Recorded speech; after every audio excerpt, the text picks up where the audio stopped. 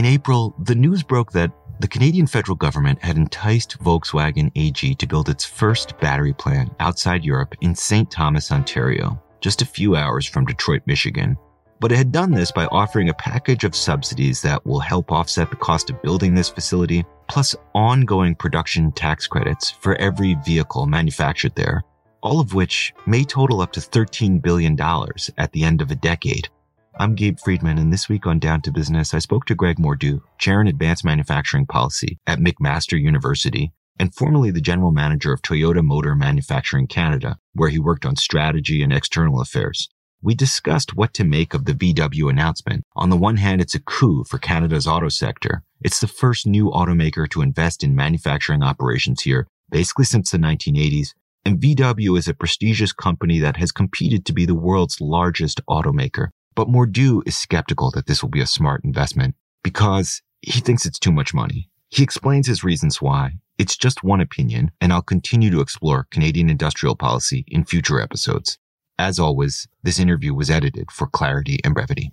Greg, thank you so much for coming on Down to Business to talk to me today. Oh, happy to be here. Always happy to talk about industrial policy. Nobody else is.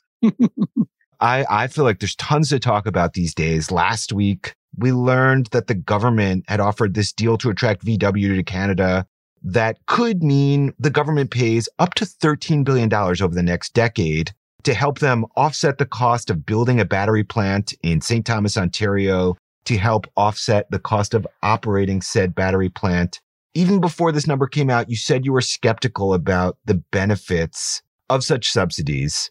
Maybe it makes sense for you to begin by laying out your position. Well, not long after the first announcement was made that said Volkswagen is coming to St. Thomas, but before the announcement a week or so ago, when they said how much it was going to cost to get Volkswagen to come to St. Thomas, I had indicated that I thought this was going to cost at least $10 billion. And at the time, lots of knowledgeable people said, that doesn't make any sense at all. You're talking about $10 billion or more for a plant that's worth $5 or $7 billion. And I said, yep, that's illogical. But that's what we're dealing with insofar as the U.S. Inflation Reduction Act is concerned. And if Canada is going to compete for these kinds of plants, we're going to have to pony up with U.S.-style incentives. Now, the question is, do we get U.S.-style benefits for our U.S.-style cost? And that's what the main issue is going to have to be going forward. Do we get U.S.-style benefits? And I want to get into what the benefits will be, but our industry minister, François-Philippe Champagne, said to me, Canada has had an auto sector for years. It's a huge part of our economy, maybe 500,000 jobs directly and indirectly, second biggest export. And for years now, it's been automakers fleeing Canada, going to Mexico or the U.S. South or places where you don't have to pay your workers as much. And he said the deals that we're striking with automakers to build their EV plants in Canada are about stabilizing this industry. Isn't that very important? Well, there's just about no automotive manufacturing industry anywhere on this planet that hasn't been developed or propped up or supported, or the seeds of which did not come from government industrial policy. And Canada is absolutely no exception. You can go back to 1904 when Henry Ford looked across the Detroit River and said, I want to sell cars in Canada, but I got to make cars in Canada to avoid that punishing tariff that was in place at the time, 35%. Since then, we've gone up and down with tariffs. We've instituted the Automotive Pact in 1965 that fundamentally changed the nature of the industry in Canada and stabilized it. We had Ed Lumley come in as a Liberal industry minister in the early 1980s and institute a whole range of industrial policy measures. Carrots, like incentives of the nature we're talking, not anywhere near in terms of the scale, but incentives at that point in time, and sticks, a whole series of tariffs and threats about you won't sell your cars in Canada if you don't make them in Canada. And since then, we've had this industry that has floated along and done reasonably well. But over the last 20 years, with the rise of low-cost places like Mexico in the North American context, Central and Eastern Europe in that location, we've had these low-cost places that have shown themselves to be very good at making cars. And as a result, in Canada, we witnessed the decline of our industry from production of 3 million a year as recently as 2000 to 2.4 million a decade ago to 1.2 million last year. So if the goal of Minister Champagne is to stabilize the industry, this will help. And then we can have a discussion, will it help enough? And do we pay too much for that help? So what I hear you saying is, on some level, industrial policy, it may be coming back into favor, but it's not exactly new. We've always had it. And so the question is, have we paid too much? That seems like a question that's really difficult to answer. And it kind of depends on what parameters you set around that, like what you see the benefits as, how long you're measuring the benefits as. It's not like we're giving $13 billion in a lump sum to VW. This is an estimate of what we might give them over 10 years and probably is not going to be correct, right? Honestly, if you're the industrial policy practitioner or you're Volkswagen, you want that $13 billion to go out the door because that says Volkswagen came, they ramped up quickly, they ramped up on schedule, and they made their production targets to the full capabilities that they said that they would. As a taxpayer, you have to say, oh, this $13 billion, maybe I would have liked them to have been a little less successful. But we'll work that as the years go by. I want to pause for a second. It's fair to say, I think, that the last few decades since NAFTA, it's kind of been anathema for governments to intervene with markets by doing things like what the US is doing now, what Europe is doing, providing incentives for manufacturers to be based here. But a lot of this seems to be driven by the fact that China has had a really successful run in intervening with markets, and it's built up an incredible economy really quickly by not just saying, like, let the markets take care of it, no? Well, this is the thing. I mean, this is going to be interesting to see how this shakes out and whether or not it's successful. As you said at the out, you can put me in the skeptical camp because what we've essentially done with our incentive for Volkswagen is say we will mimic the U.S. Inflation Reduction Act formula. The reality, though, and the challenge is that the U.S. industry is fundamentally different than the Canadian industry. The U.S. industry is built up of companies like Stellantis and GM and Ford and Tesla, whose headquarters are located there. And headquarters in the automotive industry are critically important, and not just any headquarters, but the headquarters of the big automakers. It's headquarters is where, or proximate to headquarters, so geography becomes very important. Headquarters is where all R&D happens. It's where most of the sales, marketing, and distribution decisions are made. It's where design is located. There are thousands of people there. And it's not just important for those knowledge-intensive, high-value projects. It's also critical to the big suppliers as well. Most of the big suppliers is not done at the headquarters of the big supplier companies in places like Newmarket, where Magna is, or Guelph, Ontario, where Linamar is located. But those companies, most of their R&D happens proximate to their big automaker customers. So the industry in Canada doesn't have the headquarters of a big automaker to anchor it and support it. And so we don't get the benefits of when we spend $13 billion on a battery plant, we're guaranteed a battery plant. When the U.S. spends $13 million on a battery plant, they're supporting a whole value chain of high value, knowledge-intensive activities that we just don't get in Canada because of the nature of our industry. And it's been that way since 1918 when Sam McLaughlin sold his car-making company to General Motors. You're saying we don't have a Canadian headquartered auto company, so we should not be picking the auto sector as a place to focus our industrial policy government investment. Well, we can pick the auto sector, but we just have to understand that our industry is different and we're not going to get the same benefits that the U.S. might expect. We're going to pay the same price. There's no question that Volkswagen plant did not locate itself in St. Thomas, Ontario, because they just felt that was a nice place. They had lots of other choices, and those other choices were in the U.S., where they might have had access to similar levels of incentivization through the Inflation Reduction Act. Now we're going to pause a minute for a short break. the way that this government has described what they're doing is almost like a branding exercise for Canada. We have one of the cleanest electrical grids in the world.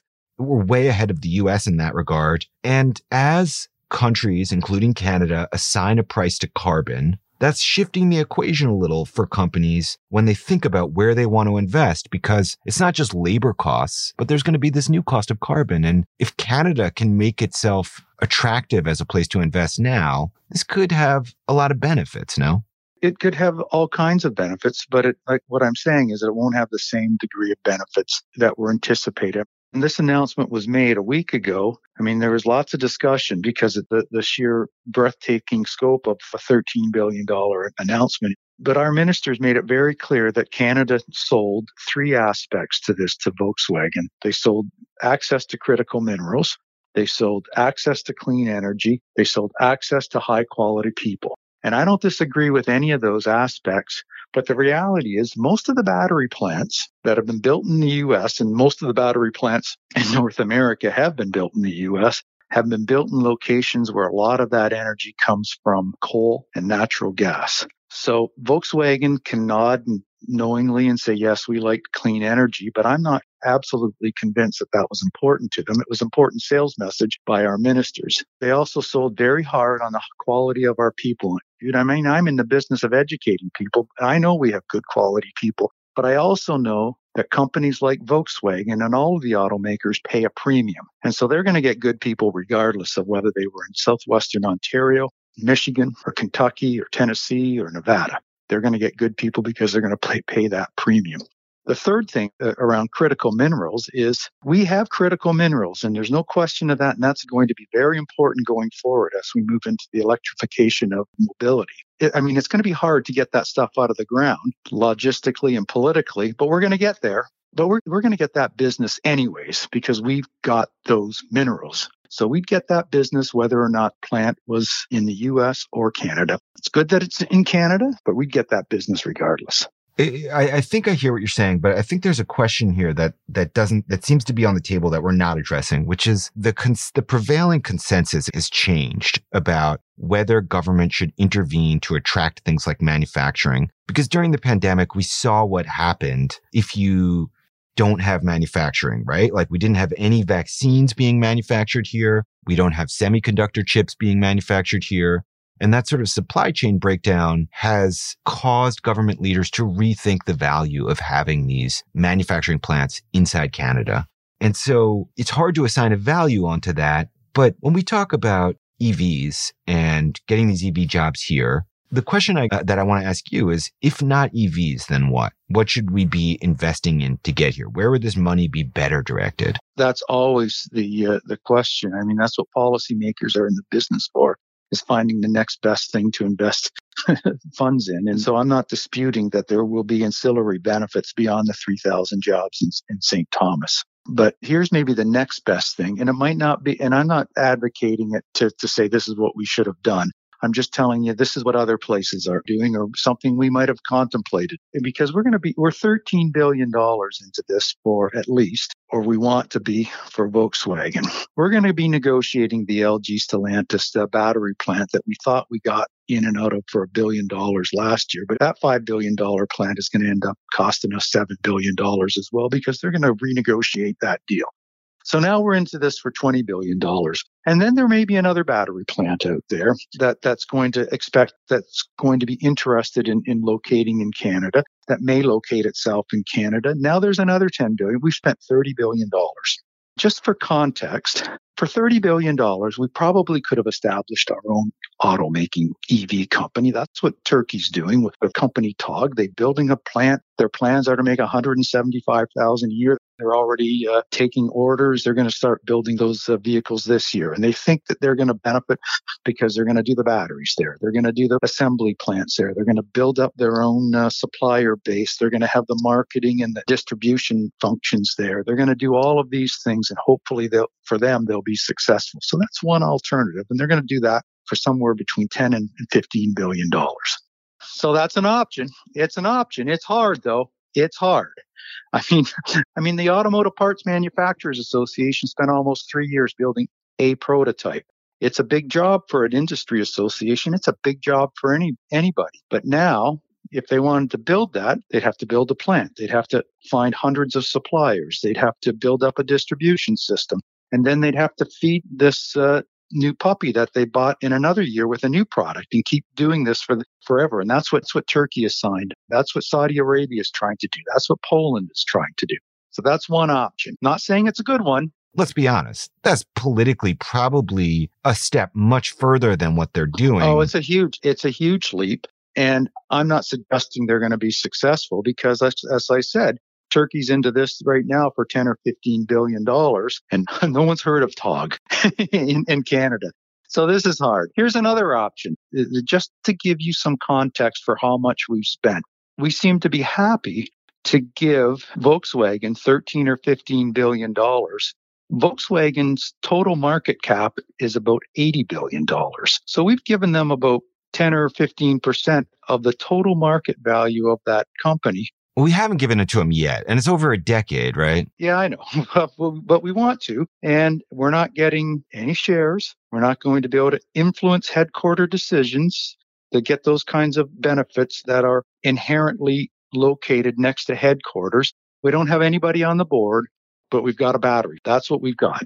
That's what we've got. That's what we paid for. That's what we knew we were getting. Some other people would say, actually, this is really just like a political reversal, because in years past, if you talk to environmental advocates, they will come to you and say, look how much we've subsidized the Canadian oil industry. And they'll show you Export Development Canada has given below market or no interest loans, all sorts of different ways that our oil industry has received support from our government. And so isn't this just sort of a shifting in priorities in some way? You know, listening to myself, I feel myself becoming the anti-industrial policy incentive person.